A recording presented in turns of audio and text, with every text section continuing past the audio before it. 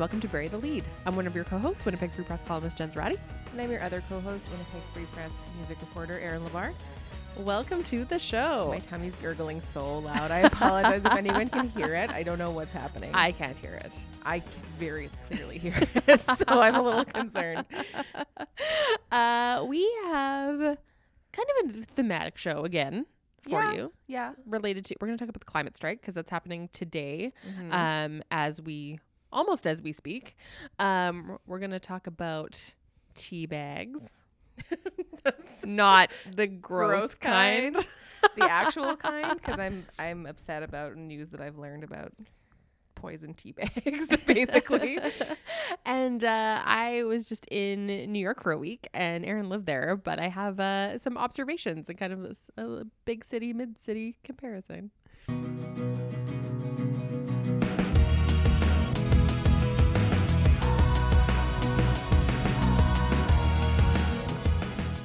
Comparison. Comparison?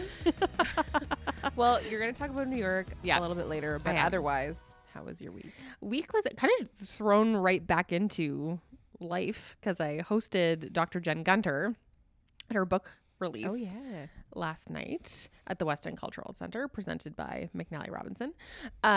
It was so fun. She's so great. Oh my gosh. Yes. I've never met her. I don't know her. I've never interacted with her, but just in like what I've observed from her Twitter and the little video series that she was doing with CBC, right? Yeah, Jensplaining on very, CBC Jen. very funny, very interesting. Yeah. She Jensplaining is excellent. I really recommend, and it's easy to binge because the episodes are short. Yeah. Her book, The Vagina Bible, is awesome. And she's just super down to earth. She's a Winnipegger, so she's, she has that. I feel like that might be the Christmas present for every one of my female friends this year. Honestly, it's a textbook, but it's not like Clinical. like a textbook. Like Yeah. and it was funny. We were talking on stage about the title, and she's like, I just didn't want anything too academic, like the vaginal like treatise or like Yeah. So she's like I wonder if people would have a problem with like vagina and Bible. She's like, but then she brought up that there is a book called The Gun Bible, and no one complained about that. So fair point.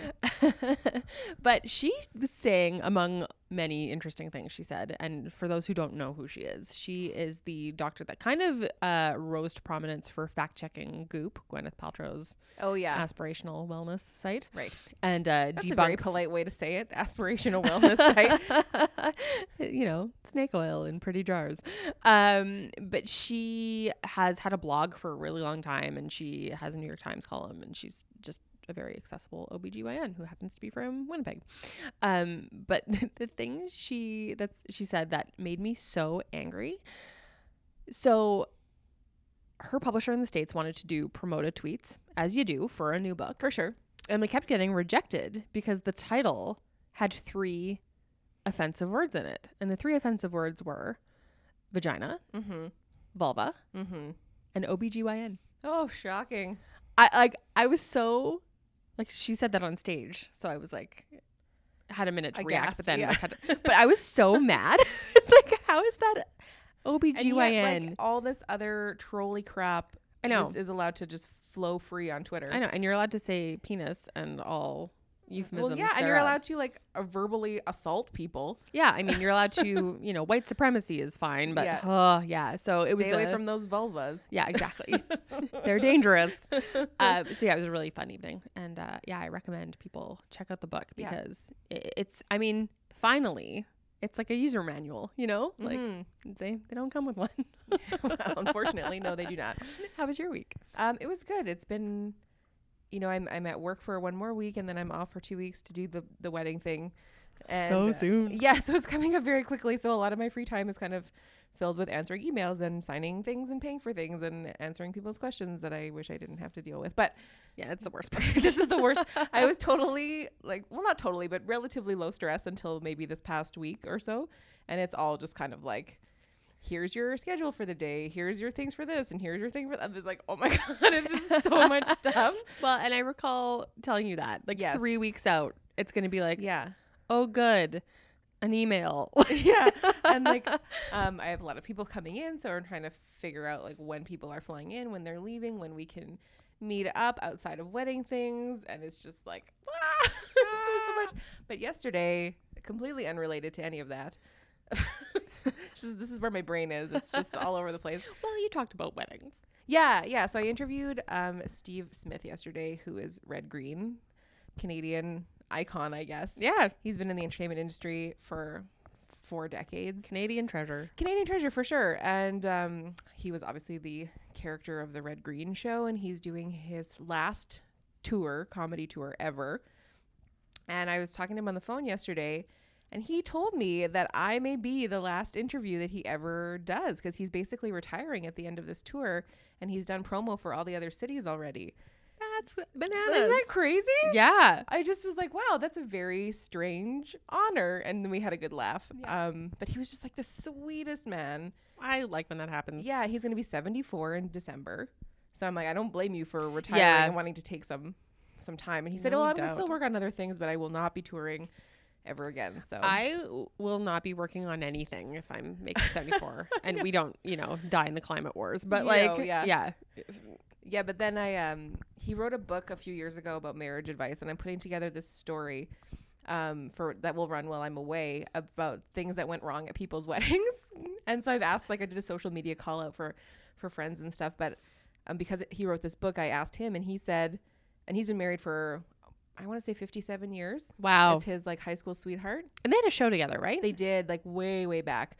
But he said that the day that he got married, he was at the end of the aisle, and he's like, my wife has had blonde hair since the day that I met her, and she was walking down the aisle, and I didn't even know who she was because she had dyed her hair the night before, this auburny brown reddish color. Ooh, that's bold. Yeah, the day before your wedding. He's like, I don't even know who that. He thought he was in the wrong church for a second, and then he said, he's like, I was so committed to getting married at that point, I would have married whoever walked down the aisle. But it was just a very cute story, and they've been married for more than 5 decades, so it's very sweet. Yeah.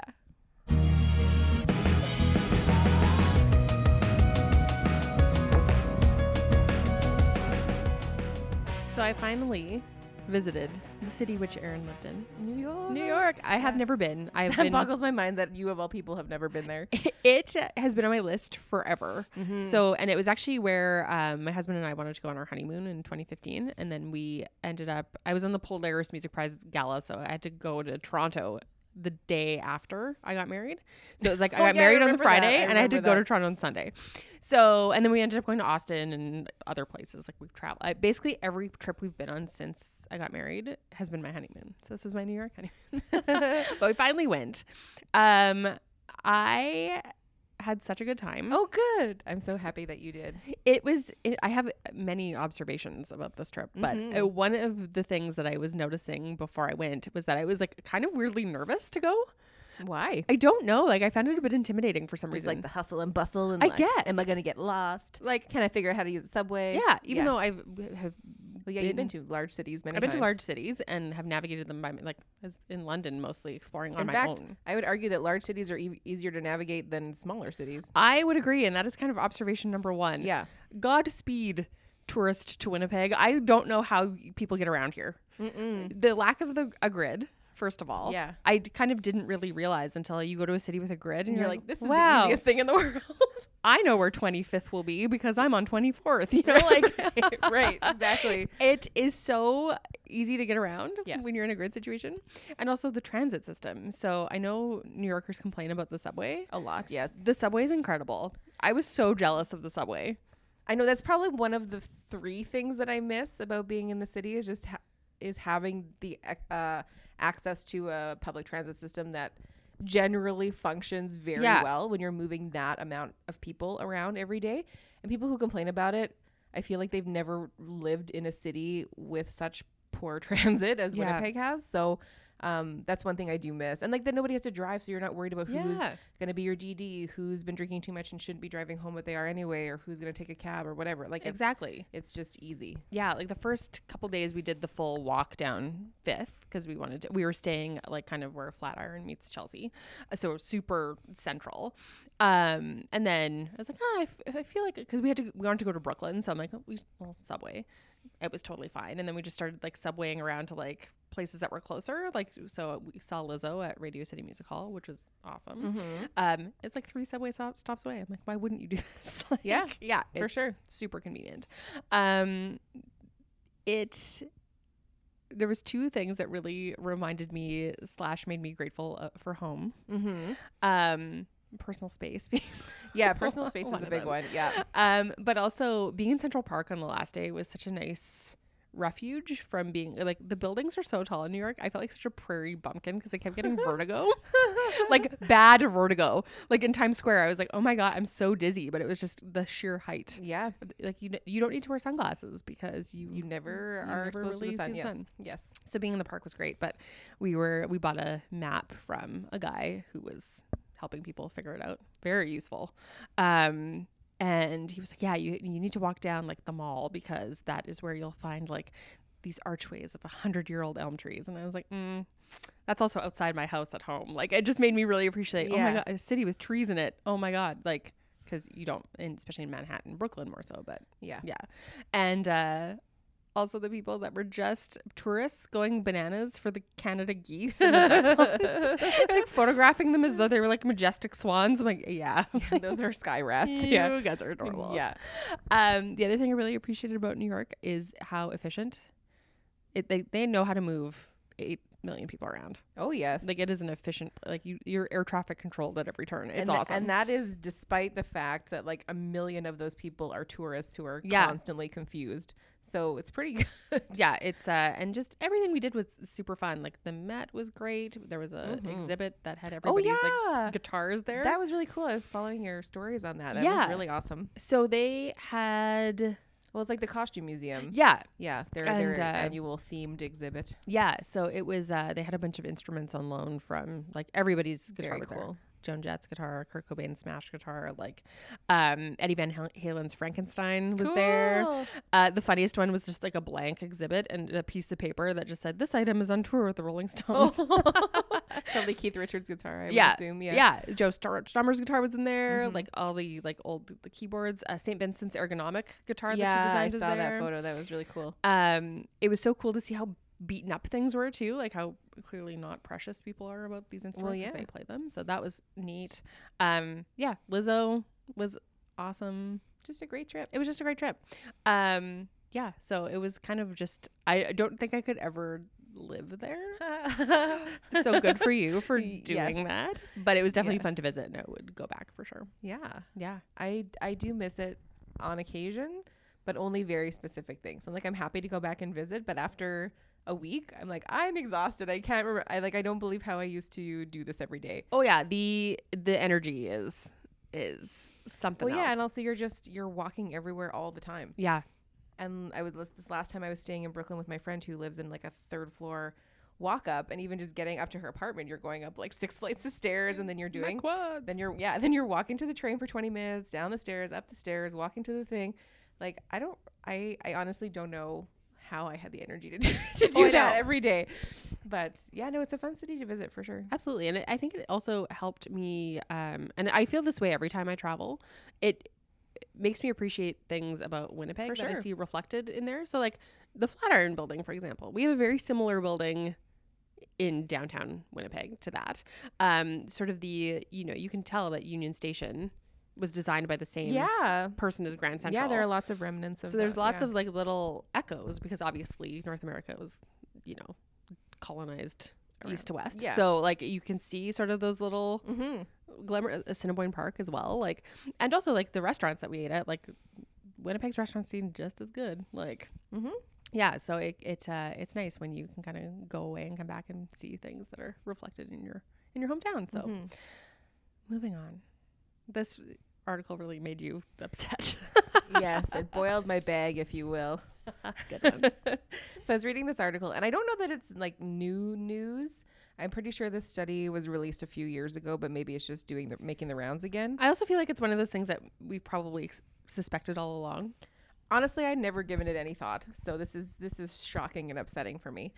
But I was reading this article that says that a lot of tea bags have plastic in them, and then when you're steeping them, you're basically spewing plastic particles into your tea, which will ultimately give you cancer. Great. Another thing that I enjoy that will give me cancer.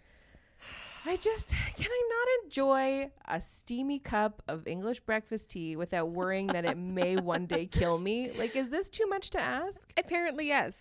I feel like this is falling into the category of like, you know what? I didn't need to know that. I really just didn't need to know.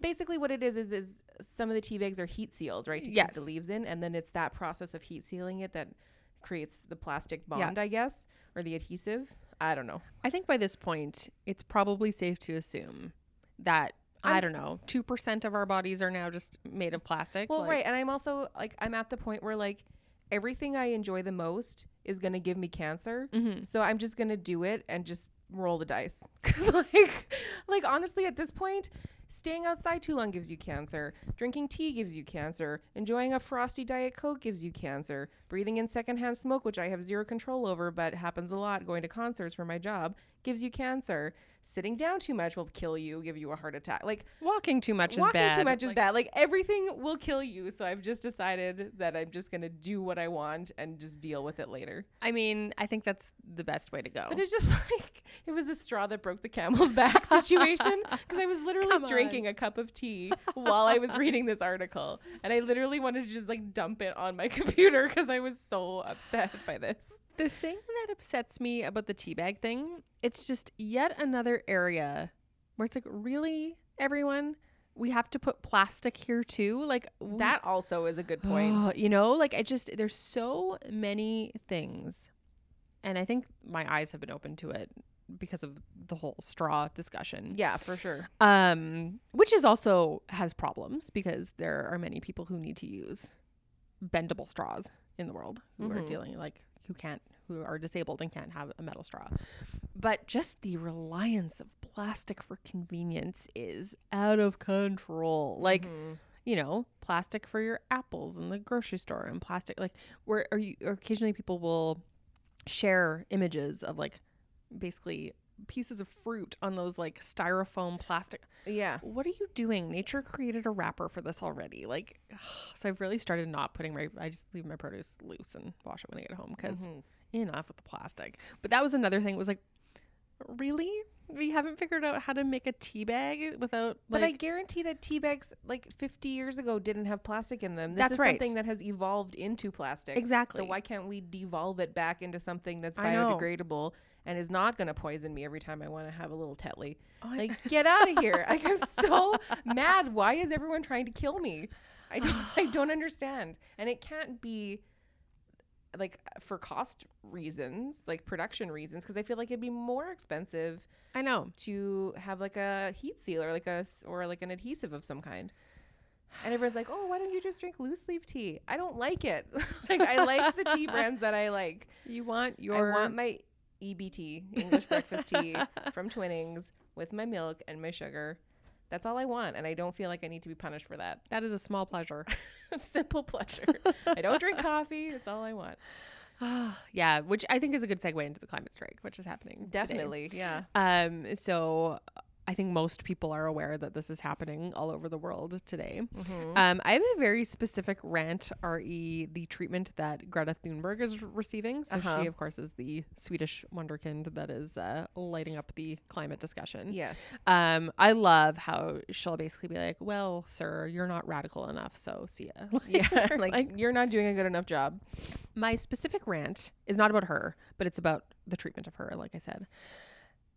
There's an argument that people who are climate deniers and even just people who are like, I don't know, upset that someone is pointing out that we're all going to die, or they're like, she should be in school. Listen, and someone else pointed this out on Twitter. She's a 16-year-old girl that is speaking all over the world in not her first language. That's a good point, and too. is dropping like truth bombs left, right, and center. Like, she is giving people an education. She does not need to be in school right now. Like, relax. Same with like the kids that are climate striking today. Come on, like you should be in school argument is so ridiculous. And also, to me. Maybe you shouldn't have ruined the world, and then these kids wouldn't have to be climate striking out of school today. I'm sure they How would. About that one Exactly. I'm sure they would love to be children. You know, like the fact that we have to have a 16-year-old speaking at the like, come on, this really shouldn't be their job, yet this is what has been left to them. And it's their fault that she's not in Exactly. school. It's their doing. God. They encourage this behavior, like this necessity. It's also galling too when lawmakers who could actually make a difference are like, oh, she's so inspiring. Oh my gosh, so frustrating. Cool, but like, what are you gonna do about do that now? something? Yeah. So yeah, I think it's just, and I think a lot of people have an issue with sort of like the panic rhetoric around it. Yeah, I can see that. That's there understandable. certainly is, and that kind of circles back to the teabag thing. Like, sometimes the way these studies are covered, it's like a hearse is gonna roll up and it's gonna be like, get in, but like, you're done. But I think she has hit upon a really effective bit of rhetoric, and I think we should be panicking more, frankly. And I don't think she is being unproductive about it. I think she's just really sounding the alarm, and if it sounds like panic to people, maybe that's a good thing, like, I think she's just, and she's not the only one. There's lots of young kids out there who are doing incredible climate activism, including right here. But it is, I think people need to sit with that for a minute, that like, there's a generation of people who are like, yeah, I'm probably not going to have kids. And that isn't a choice for me. That's literally because I feel like I can't, right. Like that is, or, choices that people have to make that aren't really choices at all eventually. Right. So, and that's not, we're not talking 5, 6, 7 generations down the road. We're No. talking 1, 2 generations down the road. Absolutely. Yeah. And I think humans have a problem with kind of the long game. Oh, God. Yeah. We are a short-term instant gratification species, which is why, long-term like fitness plans often fail, and long-term, especially if they're not like adopted as a day-to-day lifestyle. Like, we have the long problems with the long game of it, but like, this is happening, so it's, and anything we can do differently. I know I've started thinking about that in my own life. Like, where am I being wasteful? Where can I, for sure. Where can I And improve? even though like in the long run, that probably won't make a huge impact on anything, it might, and if enough people do it, maybe it will. Well, and that's the thing. Like, we need institutional support. Individual action is important, but unless it is supported by the institutional level, it's not going to make a difference. Like, we need policy, and we need, to stop relying on fossil fuels. Yeah, and maybe stop wrapping oranges in saran wrap. Like, just things where, I mean, we have very recent lessons. Everyone looks back in horror at, images of picnics in the 60s where people would just leave their garbage everywhere, like the styrofoam containers at McDonald's in the 80s, like where people look back on sort of those relics and are like, oh my God, how could people do that? Monsters. And it is a generational shift. Like, sometimes I'll see a pop can in a garbage can and I'm like, like, that doesn't belong in there, So I think generational shifts can happen, but yeah, they gotta happen fast.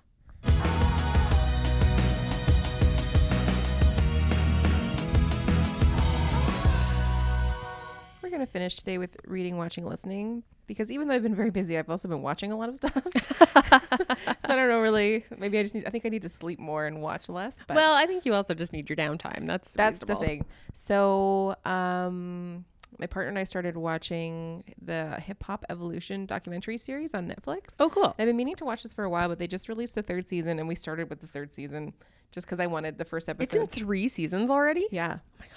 And it's hosted by Shad, who I love. Yeah. He is a very smart guy, and he knows a lot about hip hop, just like the history of it in general, not just Canadian but like the industry's history. And the first episode of the 3rd season was about the East Coast, West Coast like feud in the 90s. And I was like, oh, I'm very interested in learning more about this. So we started there because I'm like, I'll go back to the other stuff, but I want to do this. And as a documentary series, it is probably one of the most researched, like well presented series that I've ever seen. Cool. He interviewed everybody, like big names, Snoop Dogg, Puff, like all these people, and then all these like names who were kind of up and comers at the time. Maybe like for me, who I'm not embedded in that. I don't know these people, but I'm sure if you're like in the scene, you would know the names. But but he like found or interviewed the guy that was like in the car with Tupac when he got shot and was killed, and like just every perspective from like industry people, radio hosts, artist management, the rappers, like everybody, family members. It's just so thorough and so interesting. So if you have any interest in hip hop or the history of hip hop, I would really, really recommend watching it. I will have to check that. I'm a big Biggie fan, and actually, when so interesting, it's so wild to think about how young he was. That's what I was just gonna say. When he was killed, he was 24. I was 24, 25, but he looked like he was a 40-year-old man. I know. When they were doing the interviews, and they interviewed Faith Evans, who was his wife at the time, and pregnant with their son. Yeah. And she was like, "Oh, he was such a young man. He was only 24." And I looked at it and I was like, "What?" Like, yeah, 24. He was a little baby. I just like I couldn't even, just like the sheer amount of time that had passed from when his career. He must have been 16 when he started. Yeah. And like just the way that he presented himself and the way that they acted, the concept that they were 5, 6, 7 years younger than I am now. I know. And like what I was doing when I was 24, it just blew my mind. I know. Absolutely blew my mind. And just the fact that, and I think a lot of people don't realize, like a lot of his success happened posthumously. Like, yes. Yeah. Yeah. Totally. 100%. And then I never really had understood how that whole feud had started. Like I knew about the East Coast, West Coast, but I specifically about the Tupac and Biggie feud, because we were very young at that time. Yeah, and yeah. Like, I mean, I knew that they had been killed, but I didn't know anything about it.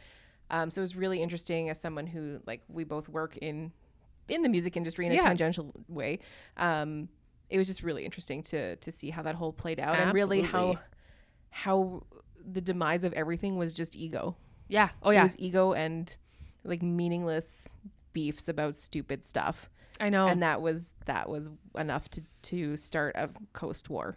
Like it was just, that's where the immaturity really shows. Yeah. Good point. Yeah. And that's where like the youth of them really, really shows. Yeah. It's a really good point. Because it was just like the most meaningless, stupid stuff. Yeah. It's just, and like one person got offended and it was just a domino effect. And you think about like what could have been if they were alive right now. Absolutely. And that's something that's a really interesting point, especially that they talk about Tupac and his sort of evolution going from like this very like activism centered thing. And then when he moved to the East Coast, he became all about the reputation and the money and the sort of scene of it all. And like his weird evolution from like Martin Luther King to like rebel, you know? Yeah. And a lot of the people talked about, you know, like it wasn't his time. He had so much left to do.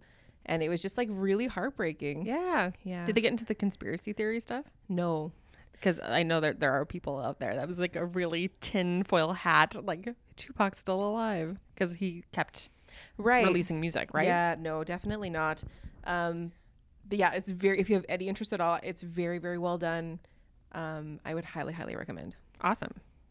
I am also watching. I'm rereading The Handmaid's Tale because I hadn't read it in a long time. Yeah, and I've never read that actually. It's really good. Like the writing in it is really beautiful. Like I mean, obviously people know the story, and it's. I mean, it's also really alarming read now. But The Testament's the follow up that came out 30 years later, or more even. It just came out, so I wanted to reread it beforehand. But I'm watching a show called On Being a God in Central Florida. It's a new Kristen Dunst show. Is it what network is it? Ooh, good question. I feel like it what might are be you like watching it on? Showtime, maybe. Oh, on TV. Yeah, Okay. it's on TV. Or like AMC. Oh, it's on TV. It's on Like, TV. doy, of course. It's really interesting. It takes place in the early 90s, so it's interesting to have Kristen Dunst in a period piece like During the time that she would was have been famous. Yeah. But it basically she is this newly single mom who, and I'm not going to spoil how she becomes a single mom. First episode, very shocking. Who gets involved in kind of like this pyramid scam. Okay. And it really delves into how these kind of predatory period schemes. Pyramid schemes. Pyramids. What did I say? Period schemes. See, vagina Bible on the brain. How they prey on new immigrants, how they prey on single moms, how they like, It's really interesting. And I feel like that's something that is so prevalent in today's culture with the whole like boss babe thing. Absolutely. And, like, yeah. Yeah. So I highly recommend it. It's a like a black comedy. Beth Ditto is in it.